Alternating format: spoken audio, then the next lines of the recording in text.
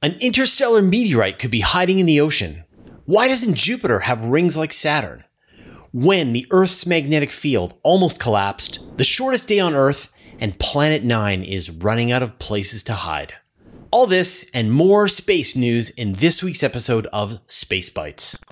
Hi everyone, I'm Fraser Cain. I'm the publisher of Universe Today. I've been a space and astronomy news journalist for over 20 years. This is our Space Bites, a weekly roundup of all of the big space and astronomy news that we're reporting on Universe Today. Now, this is a short version of the much longer email newsletter that I write every week. But still, we understand some of you would prefer to have it in video form, so let's get into the news.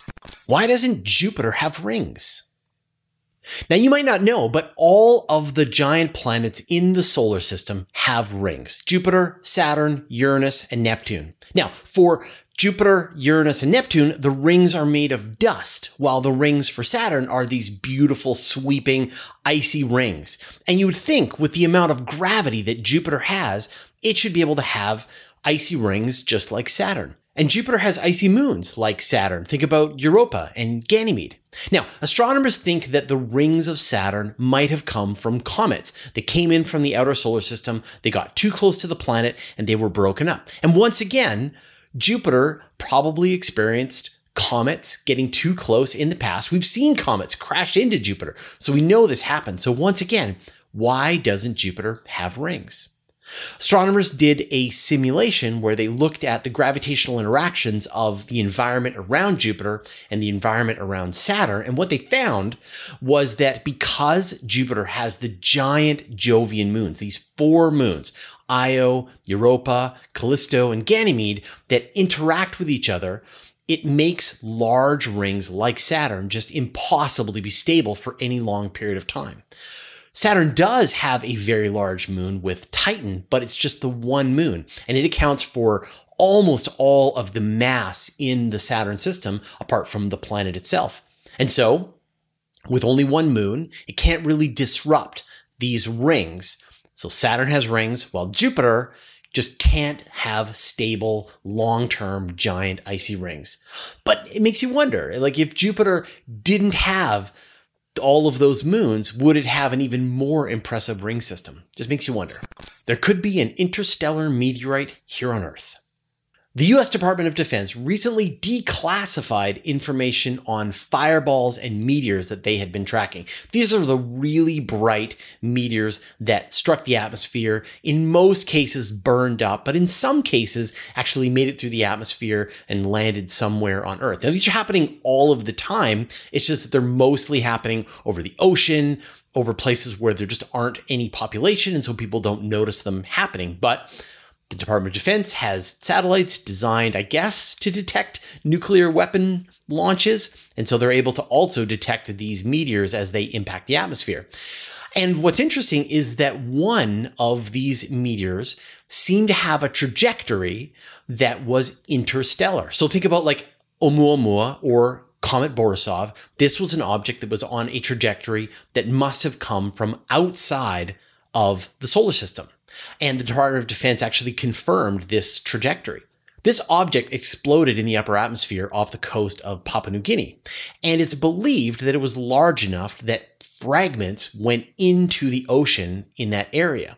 Now, we don't know exactly where it happened, but it's probably like a 10 kilometer by 10 kilometer grid. And now some astronomers are proposing to go look for it. Although it's a really large search area, because these objects are magnetic, they could be easier to find. And think about it. There could be objects that came from another solar system here at the bottom of our ocean. In fact, it's almost inevitable when you think about the amount of material that's probably flying through the solar system at all times. Could you imagine how much astronomers could learn by studying an object that was formed in another star system? Last week, I reported that a Chinese Long March booster was going to be returning uncontrolled back to the Earth, and it happened. On July 30th, the booster re-entered the Earth's atmosphere and crashed off the coast of Borneo. Fortunately, into the ocean, nobody was hurt, and it's believed that some people on Borneo were able to actually capture a video of the booster as it was returning through the atmosphere. NASA was not pleased by both the uncontrolled entry and the total lack of notice by the Chinese. that this was going to be happening and wrote a sternly worded letter. And hopefully, this is the last time that we see one of these giant boosters returning without any thought about where it's going to land and who it might hit. These things should be dumped into the ocean safely. We just had the shortest day in history. The Earth takes approximately 24 hours for the sun to return to the same spot in the sky. I probably need to explain this briefly, the difference between a sidereal day and a solar day. So a sidereal day, that's the amount of time it takes for the Earth to rotate once on its axis, for the stars to return to the same spot. And you might be surprised to learn that it takes 23 hours and 56 minutes for the Earth to turn once on its axis. It then takes an additional 4 minutes for the sun to return to the same spot in the sky. And that's why we say that a day is 24 hours long. But it turns out on June 29th, we had the shortest day. The day was shorter by 1.59 milliseconds, which is the shortest day in recorded history. So why is this happening? It's believed it has something to do with the Chandler wobble, which is how the Earth's shape can change because of ocean variation, of atmospheric variation. There can be changes with the Earth's crust as mantle and material is moving around, and it can slightly change the spin rate of planet Earth. But at the largest scale, the Earth's rotation is actually slowing down. And that's because the Earth and the moon are in a tidal interaction.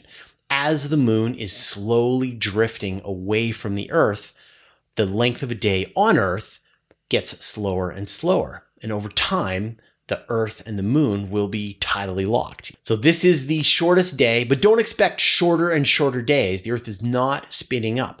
But this is a bit of a problem because so much of our modern technology is based on clocks, on atomic clocks down here on Earth and out in space. The whole GPS system relies on these clocks. And as the length of a day changes, that can cause some of these clocks to be slightly inaccurate. And so the clocks will have to be updated to account for the actual length of a day. A black hole can tear a neutron star apart in the blink of an eye. Astronomers have detected dozens of collisions between black holes because of the gravitational waves that they emit. They've been using the LIGO and Virgo observatories. And we also know of 3 collisions between a black hole and a neutron star. Probably. The problem is that black holes and neutron stars can be fairly similar masses, and so it's hard to know exactly which 2 objects collided with each other. And so astronomers have simulated what would happen when a neutron star gets too close to the black hole. And what happens, and I'm sure you're not surprised, is the neutron star is torn into fragments in a shockingly short amount of time. It takes about 2 seconds to go from a neutron star, a object that is compressed matter, the mass, many times the mass of a star, compacted down to the size of a city, to be completely torn apart into a stream of atoms and blasted out into space and also added to the mass of the black hole. But as this process is happening, it will give off a very specific signature that astronomers should be able to detect in their gravitational waves. And so with more and more of these models and simulation, we should get a much better sense of what were the 2 objects that collided together. Was it 2 black holes? Was it a black hole and a neutron star? 2 neutron stars? A white dwarf and a neutron star? Over time, astronomers will be able to map out all of the gravitational wave signals of all of these objects. But still, just like the imagination boggles to think about these objects, which have many times the mass of our sun, colliding together and wrenching each other apart in that short amount of time. Space is really terrifying. Planet 9 is running out of places to hide. It's been several years since Mike Brown and Konstantin Batygin predicted the existence of Planet 9, some large object, probably with 5 times the mass of the Earth, out in the outer solar system, somewhere between 100 and 1,000 astronomical units. And they made this prediction because of the motion of the objects in the Kuiper Belt. There seems to be some kind of clustering of these objects, as if some much heavier object is farther out and is shepherding these dwarf planets and icy Kuiper Belt objects into very specific orbits. And of course, astronomers have gone looking for this Planet 9. They've looked in the places you would expect to find it, along the plane of the ecliptic in certain regions. And so far, it hasn't turned up. And so astronomers wanted to try a fairly bold idea. They started with an infrared survey of the outer solar system, and they mapped out all of the objects that could roughly be a dwarf planet or some kind of icy object like Planet 9. And then they looked at another infrared survey 20 years later and mapped anything which seemed to have moved in that time period that could be this mysterious Planet 9. And they found about 500 candidate objects, which is kind of exciting. It's more than they were anticipating. But then as they looked through each one of these objects, they had to disqualify them. And it turns out that these infrared signals that they were detecting were actually a type of nebula that was shifting in its temperature and caused a signal that made them think that it was actually something that was planet-sized as opposed to just a diffuse gas. So by the time they were finished, they weren't able to find any objects that matched Planet 9. And so we still don't know if Planet 9 is out there, but this further constrains the places where it might be around in the solar system. But really, we're going to have to wait until the Vera Rubin Observatory comes online later this year to have our best shot of finding this object, if it's out there. And if not, then we need an explanation for why all of these objects in the Kuiper Belt are moving in the way that they do. A time when the Earth's magnetosphere almost collapsed. The Earth's magnetosphere is incredibly important for life on Earth. Like, we would not be alive without the magnetosphere. And we know that it is generated by an internal dynamo inside the Earth. We've got various layers inside the Earth of iron and nickel, molten metal that are rotating around. And as they turn, they generate this very powerful magnetic field that extends out from the Earth and protects the planet in this magnetic bubble. And we know throughout history that this magnetic field can flip every few 100,000 years. And the way that scientists have figured this out is kind of amazing. They map the magnetic field line in flows of lava. And then they're able to detect the orientation of the Earth's magnetic field. And then they find a place where the lava is older, and they can see that the magnetic field lines were going in the opposite direction. They can measure each time these magnetic field lines flip. And what they found was that about 500 million years ago, the magnetic field turned off completely. Why? Well, what it seems to be is that the Earth, earlier than 500 million years ago, didn't have a fully formed inner core. When you think about the structure of the Earth, you've got the outer crust where we live. You've got the mantle where lava can flow out from the inside of the Earth. You've got the outer core, and then you've got the inner core, which is thought to be a solid iron nickel ball inside the Earth. And it's believed that this inner core didn't fully form until about 500 million years ago. And when it did, as it was forming, it actually shut off the planet's magnetic field, and then it reformed it again, and we've had it ever since.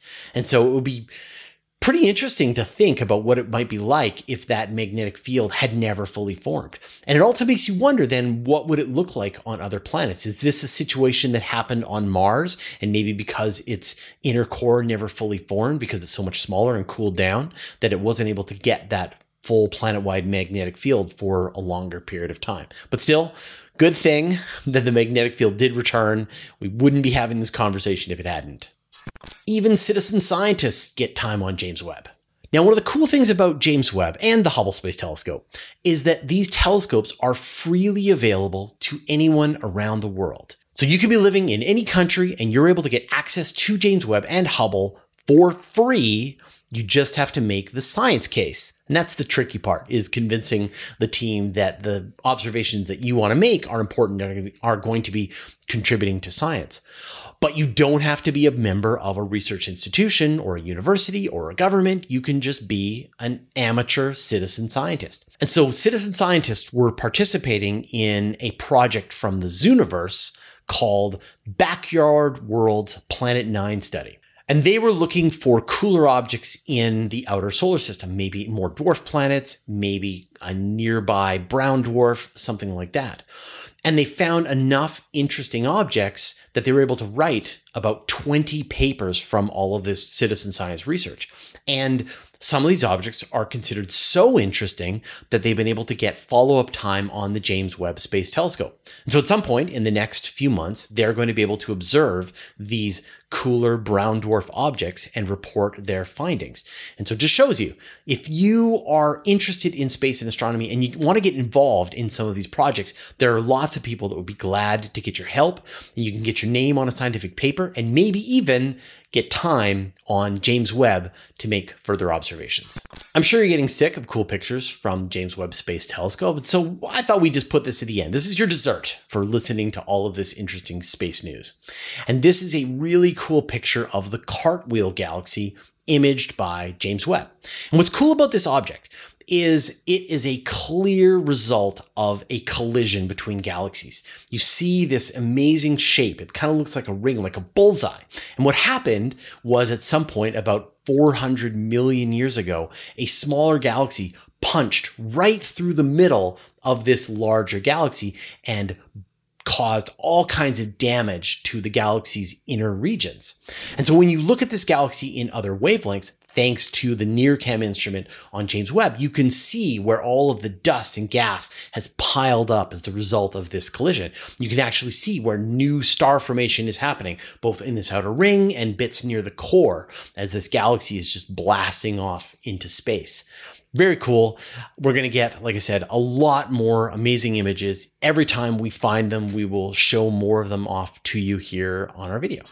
Now, if you want more information on any of the stories we talked about here this week, you can find them in our weekly email newsletter. Just go to universetoday.com/newsletter to sign up. I write this newsletter every week, goes out on Fridays. It's gigantic, dozens of stories, pictures. It's totally free. I write every word of it. Again, go to universetoday.com/newsletter. And if you don't have time to sit and watch video, you can get an audio edition of everything that we do on Universe Today.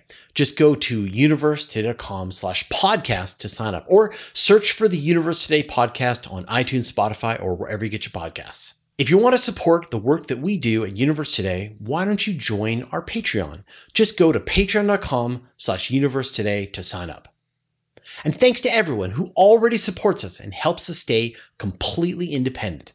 Thanks to all the interplanetary researchers, the interstellar adventurers, and the galaxy wanderers. And a special thanks to Andrew M. Gross, who supports us at the Master of the Universe level. Your support means the universe to us. All right, those were all the stories that we had this week. I hope you enjoyed them. We'll see you next week.